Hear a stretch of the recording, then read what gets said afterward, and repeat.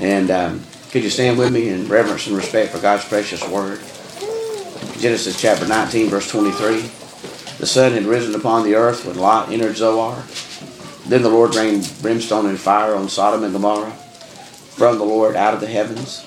So he overthrew those cities, all the plain, all the inhabitants of the city, and what grew on the ground. But his wife looked back behind him, and she became a pillar of salt. And Abraham went early in the morning to the place where he had stood before the Lord. He looked toward Sodom and Gomorrah, and toward all the land of the plain. And he saw, and behold, the smoke of the land which went up like the smoke of a furnace. And it came to pass, when God destroyed the cities of the plain, that God remembered Abraham, and sent Lot out of the midst of the overflow, when he overthrew the cities in which Lot had dwelt. Then Lot went up out of Zoar, and dwelt in the mountains, and his 2 daughters were with him, for he was afraid to dwell in Zoar. And he and his 2 daughters dwelt in a cave. Now the firstborn said to the younger, Our father is old, and there is no man on earth to come to us, as is the custom of all the earth. Come, let us make our father drink wine, and we will lie with him, that we may preserve the lineage of our father. So they made their father drink wine that night. The firstborn went in and lay with her father, and he did not know when she lay down or when she arose. It happened on the next day that the firstborn said to the younger, Indeed, I lay with my father last night. Let us make him drink wine tonight also. And you go in and lie with him, that we may preserve the lineage of our father. Then they made their father drink wine that night also, and the younger arose and lay with him, and he did not know when she lay down or when she arose. Thus both the daughters of Lot were with child by their father.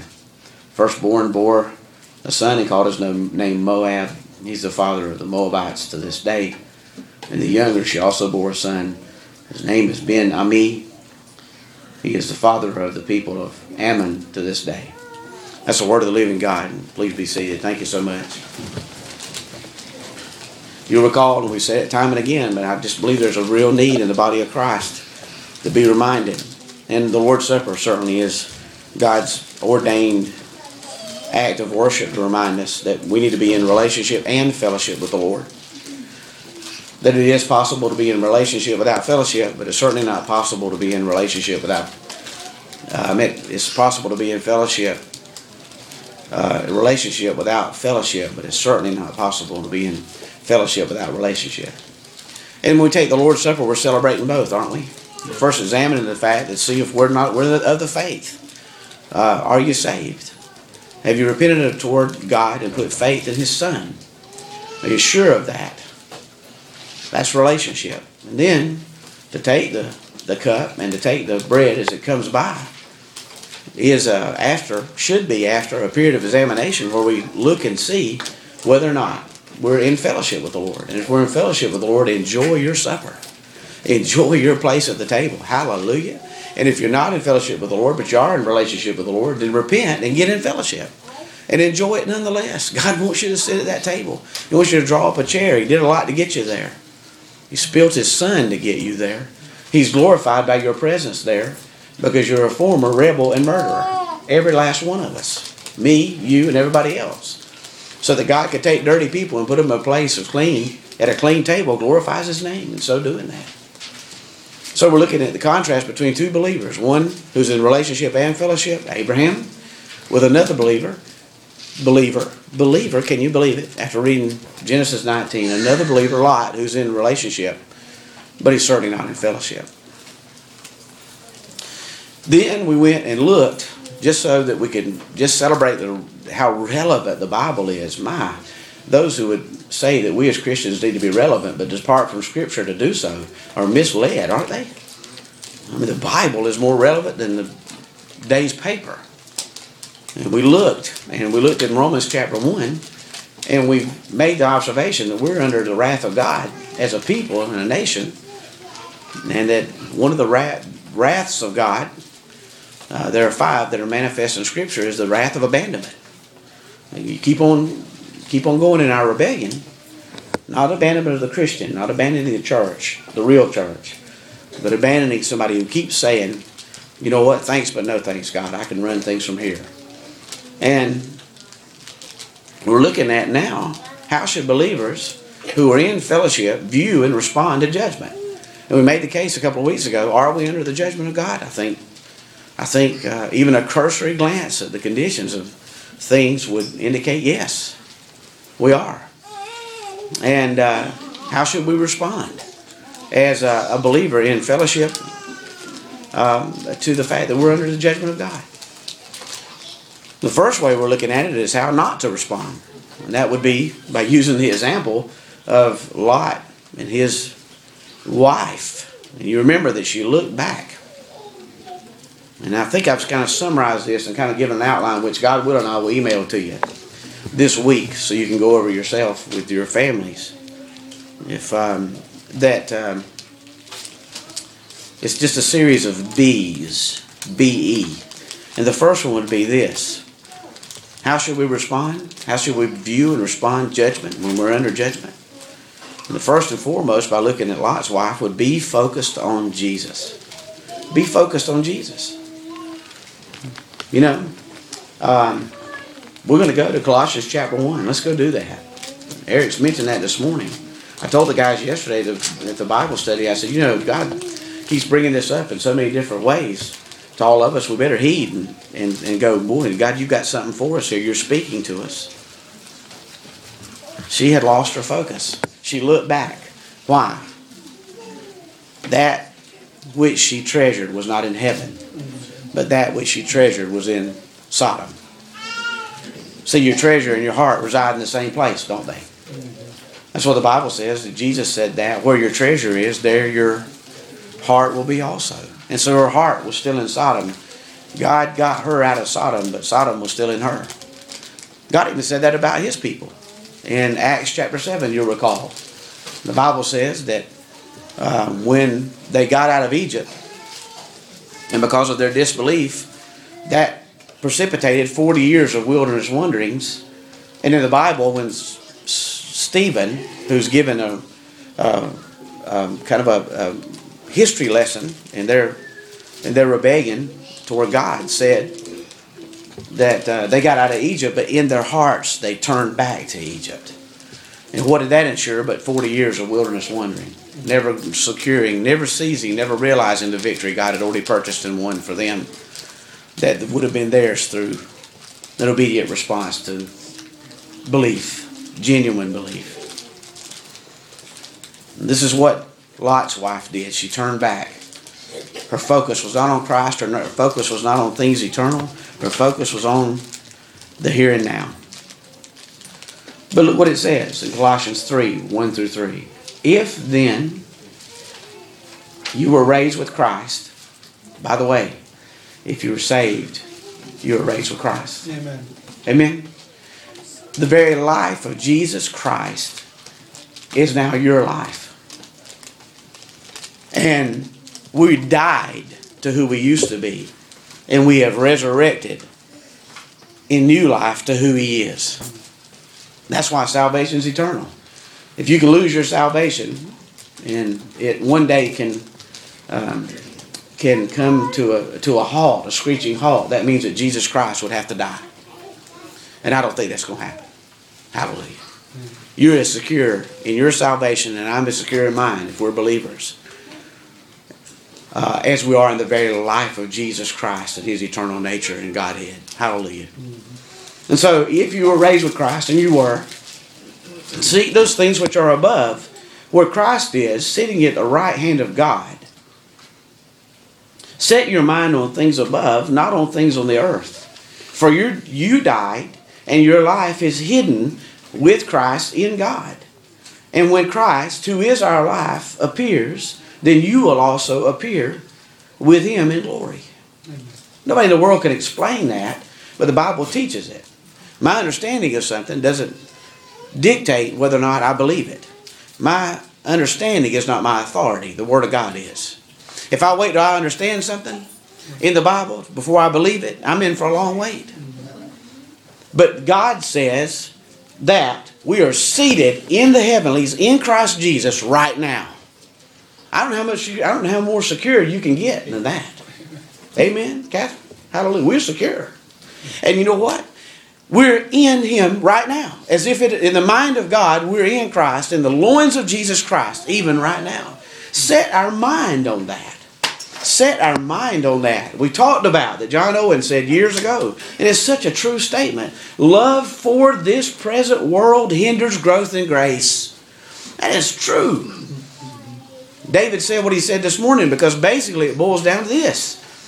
We don't risk the gospel because we stand too much to lose as a result of being ridiculed for having advanced it. Why? Because this world is our home. This world is our home. We got to make sure that we please everybody and we suit everybody and we maintain standing with everybody because we can't run the risk of losing what you're going to lose anyway. The story is told about some preacher, I can't remember his name. He had a member of his church, had a 10,000 acre ranch in Texas. That's small by Texas standards. And so he was over there and they toured the ranch all day long and the pastor was just waiting for some impressive remark to come out of the owner was waiting for some remark from the pastor to go, oh, gosh, golly gee, wow, something. And he never said anything. He just looked around. He said, well, look over here. He said, we're going to travel all day long today and we'll travel my truck all day long and we'll never run out of my land. And so they got through, and at the end of the day, the pastor didn't say anything. He said, well, you've remained silent all day long. I'd just like to know, what do you think, Pastor? He said, I think you're going to have a hard time leaving this. Because you're going to leave it. And obviously, it's a lot more attached to you than you're willing to admit. You're going to leave it one day. You're going to leave it. If that didn't occur, that wasn't a reality that Lot's wife lived in. Because everything that she valued and everything that she motivated her was in Sodom. Everything that motivates me is in a place where moth and rust and corrosion cannot touch. Amen. Hallelujah. A heavenly orientation. We're just passing through. So be focused on Jesus. That's how we respond to judgment. It's temporary. It's going to be over. It's temporary. The sufferings of this present age are not worthy to be compared to the glory that follows, the Apostle Paul tells us. And then the next one that we talked about last week, be sober. Be sober. Be sober. We talked about the fact that, look at Lot's example. I don't know. I don't want to get extra biblical, but the angel said, I want you to go to the mountain. I think I'd take the angel's advice. I mean, if you're just going to rescue me from sure death, if whatever you want me to go from here, I'm signing in. And Lot had the almost arrogance, I would think, to say, no, I want to go to Zoar. He said, you understand that we just got through rescuing you, and you're exploring your options. He said, I want to go to Zoar. And apparently, I mean, it must have been a package store in Zoar. There must have been. Because when he got in the mountains, they got it from somewhere. And you got to figure, like we talked about last week, he was not a sober man. He must not have been a sober-minded man because his two daughters got him intoxicated. And you got to figure that the only reason that they would think that they could get him intoxicated is because they had seen him intoxicated before. They were just following precedent. It's what they were doing. This is how we'll pull off this shameful, disgusting, abominable act. We'll get him drunk. We've seen him drunk before. Won't be a problem. Put a couple of them underneath him there at dinner time. It's a done deal. And we talked about the fact that DUI means, and you go chase after people that do this, David, driving under the influence. But what about LUI, living under the influence? And what is it that controls you and I? Is it the Holy Spirit or is it something else? Because if it's anything other than the Holy Spirit, it's sin. And there's a laundry list. You can be drunk on something besides wine. You can be drunk on fear. You can be drunk on anger. You can be drunk on wounds that are unhealed. You can be drunk on unforgiveness. You can be drunk on the past. You can be drunk on the approval of others. You can be drunk on your pride. We can be drunk on our guilt. We can be drunk on lust. We can be drunk in jealousy, envy, failures, expectations of others, being misunderstood, or trying to preserve ourselves from being misunderstood. We can be drunk on a bunch of things. And all of those things can control the believer, and they need not. They need not. They need not control the believer because of the new birth. You have the Holy Spirit, and I have the Holy Spirit living in us. And the Bible says in Ephesians 5, be not drunk with wine wherein is excess, but be filled with the Holy Spirit. And that word filled means to be controlled by the Holy Spirit. And the tense of that is to keep on being filled. Keep on being filled. Every believer is indwelt by the Holy Spirit. But, oh dear ones, every believer is not filled with the Holy Spirit. There's one indwelling, but there are many fillings. And the filling is based on, in direct proportion, in how much control I'm going to yield over to the real me. Because the real me is Jesus in me. And that other guy that lings around that gives me problems is not the real me.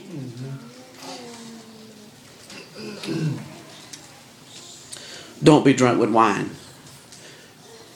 Be sober. Look at 1 Peter 5, 8 through 11. Let's go over and look at it. 1 Peter 5, 8 through 11. Don't be drunk. Judgment is upon us. Do you want to be stammering around, not being able to follow the line? You don't be stammering around, not having any direction or insight about the activity of God around you and how He's working.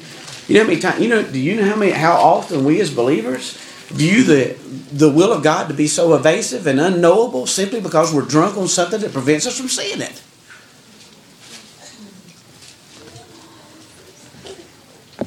First Peter 5, 8 to 11. Be sober. Be sober. Be vigilant. Because your adversary, the devil, walks around about like a roaring lion, seeking whom he may devour. Resist him, steadfast in the faith, knowing that the same sufferings are experienced by your brotherhood in the world. But may the God of all grace, who called us into His eternal glory by Christ Jesus, after you have suffered a while, perfect, establish, strengthen, and settle you. To Him be the glory and the dominion forever and ever. Hallelujah.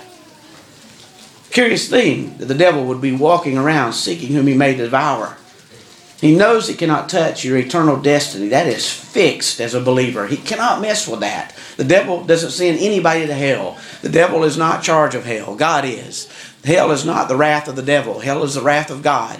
And he's going there to incur and suffer the wrath of God. So therefore he can't do anything about my relationship. So he sets his target on doing something about my fellowship. Because if he can get me out of fellowship, I'll act like Lot. I'll lose everything that matters. I'll lose everything that matters, including my influence. He's roaring like a lion, seeking whom he may devour. Look at 9. Resist him. Well, let's give an example. Let's look at an example of somebody who resisted him. Look at Matthew chapter 4. Look at Matthew chapter 4. It's almost as if the devil starts out with some temptations with Jesus in his life, and he kind of ups the ante every time. He kind of just cranks it up a little bit higher. First it is, meet your physical needs, your physical appetites. He said, nothing doing. I'm going to trust God to do that.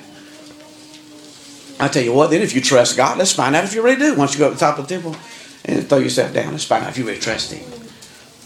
And Jesus said, I'm not going to tempt Him, because the Bible says not to tempt God. And then He says, okay, all right, enough of this. This is what I'm really after. This is what I'm really after.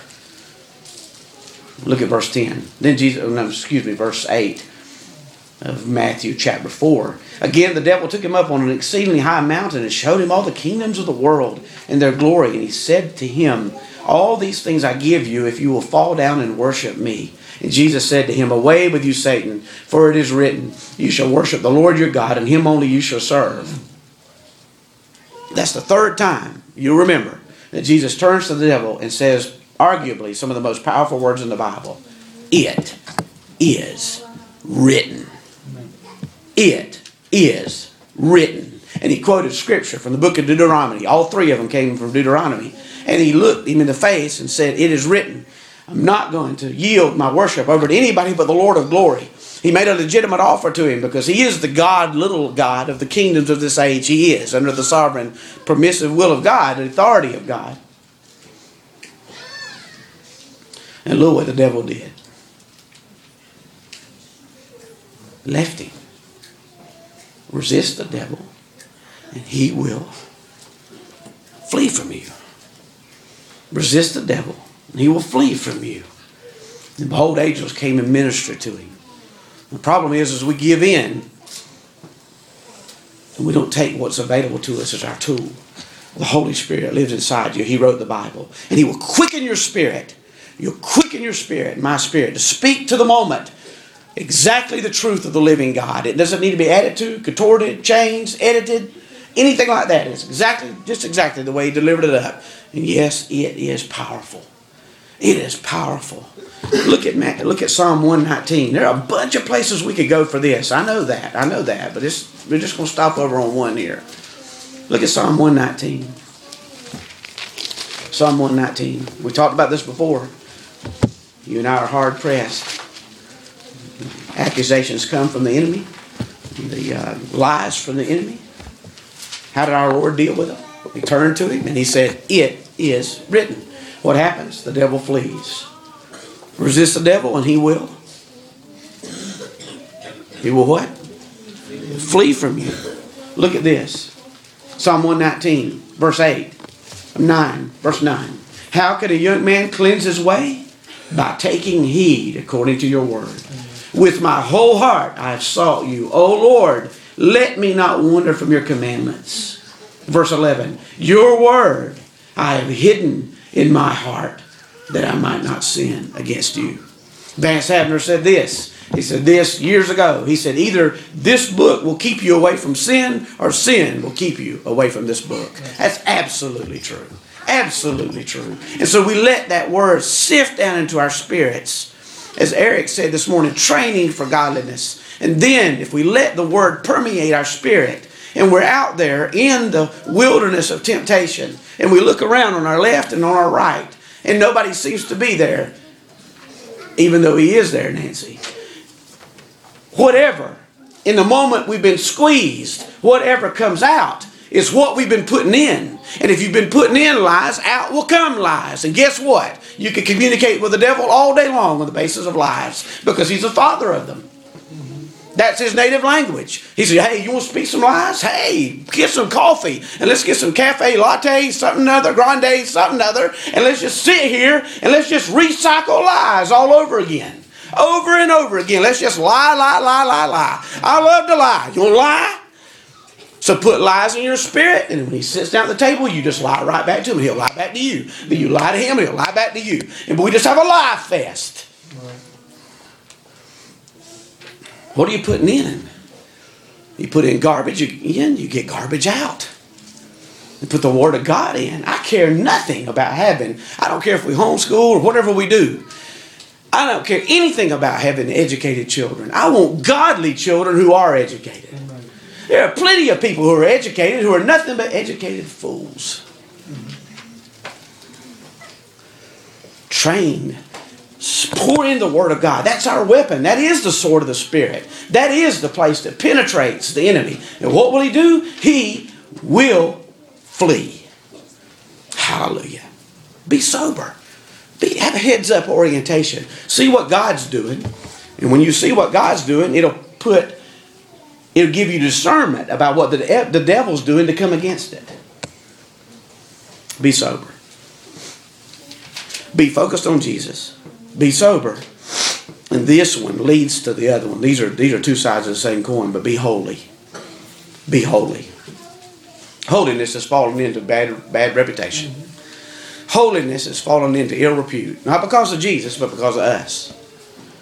Sometimes we can conjure up in our minds what it means to be holy. And it's anything but holy.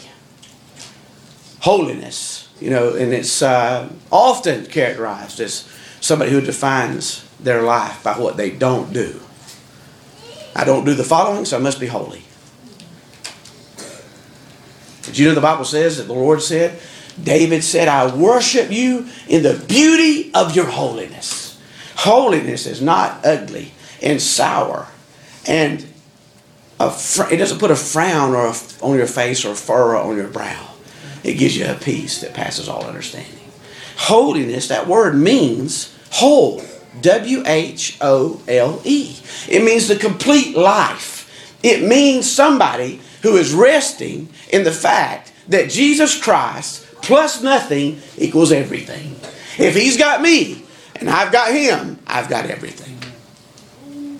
That transcends circumstances and is best experienced in spite of circumstances. He says, be holy. See, Look at 2 Peter. Look at 2 Peter. Go over here and we'll finish it up. Look at 2 Peter. 1 Peter, 2 Peter. That doesn't help a lot, does it?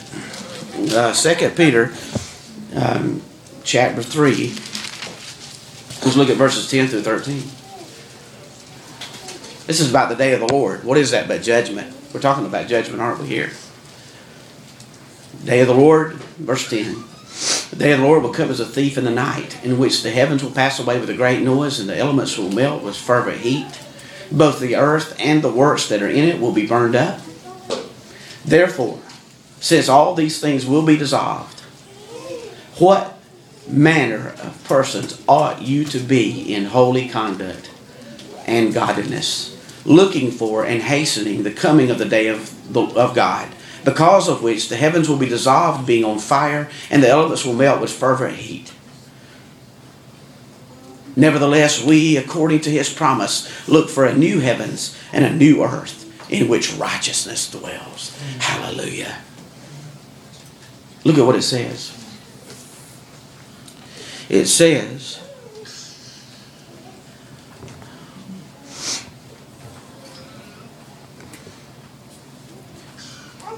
what, in light of looming judgment,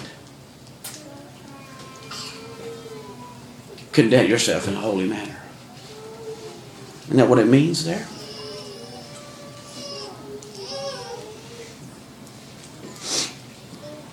See, it doesn't say to be holy there. It says to conduct yourself holy. Now, here's the difference. There's no difference, but here's the distinction. You and I can live holy because we've been made holy. You don't act holy in order to become holy. You act holy because you've already been made holy. Holiness in conduct is the fruit of holiness in position. The very moment, the very day that you and I accepted Jesus Christ as our personal Savior and repented of our sins and put our faith in Him, God now calls you and I holy. Right then. That's not going to happen one day in the sweet by and by. That's right now. Right now, God's judgment from heaven upon repentant believers in His Son is that you are as holy as Jesus because you've been clothed with His righteousness. Hallelujah. We begin to let that meditate in our hearts and take root in our hearts. You know what the fruit of that is? The fruit of holy being is holy living. And it is a grace. It is a participation. Gone with the notion that Christianity is just a creed or a conduct or some rule book. Christianity is a relationship. The Bible is a means to an end. It is. Don't view me to be a heretic to say that. Jesus said that. He said, you search the Scriptures because in them you think you have life. But these are they which testify of me. But you won't come to me that you might have life. This is a gateway to the very person of Jesus Christ. Salvation is not a plan. It is a man. And His name is Jesus Christ. When once we repent, everything that God says about His Son, I was just reading it this morning in my personal Bible time. Isaac is a type of Jesus Christ. Abraham is a type of God the Father. Isaac is a type of God the Son. And Jacob is a type of God the Holy Spirit. And I was reading in there just one sentence and I thought, man, you could do a series on this. And he said in Genesis, after Isaiah was born and they cast out Ishmael and the son of the bondwoman and the bondwoman along with it, he said this. He had another wife. Her name was Keturah. And he had other children by that wife. But the Bible says he sent them all to the east somewhere. And he said this. He gave Isaac everything that he had. You know what that is? That's God saying, I gave my son everything I've got. And because you have repented and put faith in Him, you're His heir. He said, the rest of these children, we got to get rid of them. There's not one of them that has this inheritance coming to him. Not one. Abraham was a rich man. He was rich. And the Bible says Abraham gave Isaac everything he had. And I was celebrating this morning. I threw it off the cup of coffee. I said, God, that's saying to me, as your child in your son, that you have bequeathed everything to your son. And to those that you have drawn to your bosom, you bequeathed it to me. Hallelujah. You want a prosperity gospel? Why don't we let somebody hijack that term? Prosperity gospel? Yeah, I subscribe to prosperity gospel. I've been delivered from the penalty of sin. I am being delivered from the power of sin. And one day I'm going to be delivered from His presence. That's prosperity. Will you press into that truth? Not through some feigned trip to heaven where you're driving a Mercedes. You press into that truth in the middle of suffering and pain and adversity and everything else that comes your way, so that you can glean from Him and put faith in the inheritance that you do not stand to lose. Ever! Hallelujah. Amen. Salvation is not given by Jesus. Salvation is Jesus. He is salvation. Hallelujah. We can be holy because we've been made holy. And because we've been made holy, inevitably we should live holy. And what is the holy life? It's the complete life. It's a life that displays the fruit of the Spirit. Love, joy, peace, kindness, goodness, gentleness, faithfulness, self-control. It's that. It is a grace of living that's appealing to people who can't reproduce it any other way. They want it, but it eludes them every time. And they look at our lives, and wouldn't it be great if they saw us to be holy and have some kind of appetite and participate in that? How is that you've got joy when you come in here? How is that when we lost the contract, you just kept singing?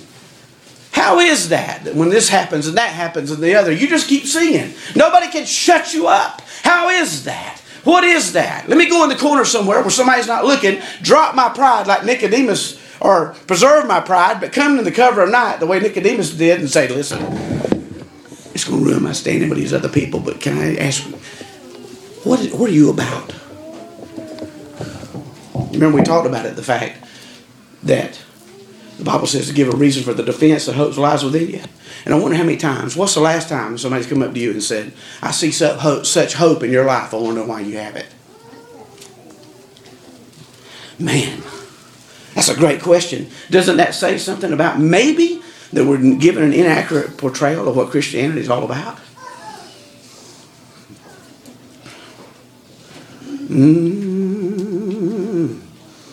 Then be content. Be content. Lot was not content. You know how we know he wasn't content? It's because he pitched his tent toward Sodom. He looked out the fruited plain and he wanted the best. Uncle Abraham had been good to him. I'm going to tell you something right now. All of his success, all of his wealth came through the fruit of the life of Abraham, his uncle. And when he had the opportunity to take his pick of which way he would go, instead of saying, Uncle, I respect you so much and love you so much, you take the best place. He said, no, I got to take the place. I'm going to have it now. I'm going to have my best life now. I'm going to have it now. I got to have it now. And so what did he do? He went toward the fruit. You know why? Because he was never content. He got to the gate of Sodom, set up as a leader there. Was he content? No. So then he said, I got to court the favor of these other people so they can advance my political aspirations. Maybe that'll make me content. Was he content? No, he wasn't content. Contentment invaded him. I handed out a definition of idolatry one time. And I'm going to do it again, God willing. Here's my definition of idolatry, which is worth nothing, but I believe the Lord gave this to me. Idolatry is this: anything, person, or a state of being which is the basis for my song, other than Jesus. Anything, person, state of being, change of circumstance, that's the basis for my song, my joy.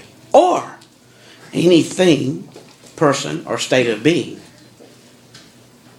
the lack thereof keeps me from singing now. See, if I got to have a change to get me to sing, then that's whatever that is. It's got to change. That singing is not praise. It's not. It's idolatry. I'm celebrating my idol. That's what I'm doing. See, I can be content. The Apostle Paul said that, didn't he? He said, I've learned contentment's learned behavior. You don't just come out of the womb content. And even as you get saved, you don't walk in contentment. I just tell you this. Most of the stuff that we get involved in Christianity, boils down to this. I really believe it's very simple. I have to be simple. I have to come, don't tell me 3 or 4 things to do with the gospel. You just give me one good thing maybe that would help me out to quit slicing. Just one. And here's what I believe it is. Just this one thing. This notion that Jesus Christ is just not enough. He's just not enough. He's not enough. What did the Apostle Paul say his secret contentment was? I've learned that when I have a lot or when I have nothing, next to nothing at all. And I've been in both. I've learned to be content. What was the secret? Anybody remember what famous little verse with big implications is in that narrative? No. It relates to that. You could say it that way. I can do all things through Christ who strengthens me. He's saying my contentment is predicated upon not my circumstances, or not what other people think, but the person of Jesus Christ. I found him to be enough. They've beat me. They've stripped me naked. I've been shipwrecked. I've been everything. Name it. Look at the laundry list. And through it all, here's what I've concluded. Jesus Christ is enough. Amen. You know what? I love this. We've got to where we invite people over, Trevor, to the house. We put these little place cards on there, and we'll get somebody that's got better handwriting than me. Trevor, put your name on there, and we'll put them right there so everybody knows where to sit. And that's for my benefit, because I never sit in the right place. And I was just thinking, isn't it wonderful? We're about to have the Lord's Supper, and one day we're going to sit at his table. And there's going to be a place card there. And it's got your name on it, if you're a believer. And you go sit at his table. And I bet the handwriting is something else. And the Bible says we're going to have a new name. I'm very happy about that, because I want something decidedly male. And then we'll sit there at his table. And it reminds me of, you know what we are? We're a bunch of Mephibosheths. That's what we are. David came to power. Saul chased him down all those years and tried to kill him, knowing he was going to be the king. And he resisted the temptation to take matters into his own hands and just let God exalt him and advance him. He said, God can do it. I won't do it myself. He resisted the temptation doing that. Because of that, he sat on the throne that our Savior is going to sit on one day. He said, let me ask you this. Go around the kingdom. Does Lot have any descendants? I want to be kind. I want to be kind. And does he have any descendants? Jonathan, my dear friend Jonathan, yeah, he's got a descendant. He's got a descendant named Mephibosheth. And Mephibosheth was crippled.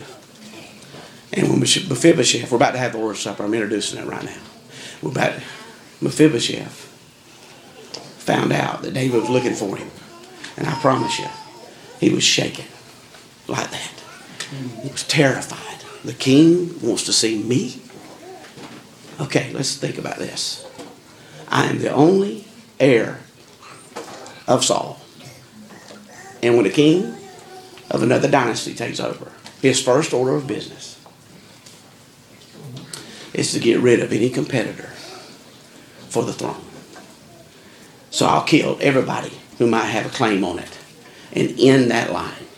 And that's what Mephibosheth thought when he was being brought to the palace. He's going to cut my throat. He's going to cut my throat. He gets there and he says, you sit here at my table for the rest of your life. I got a place here for you. Your name is Mephibosheth, and so is mine.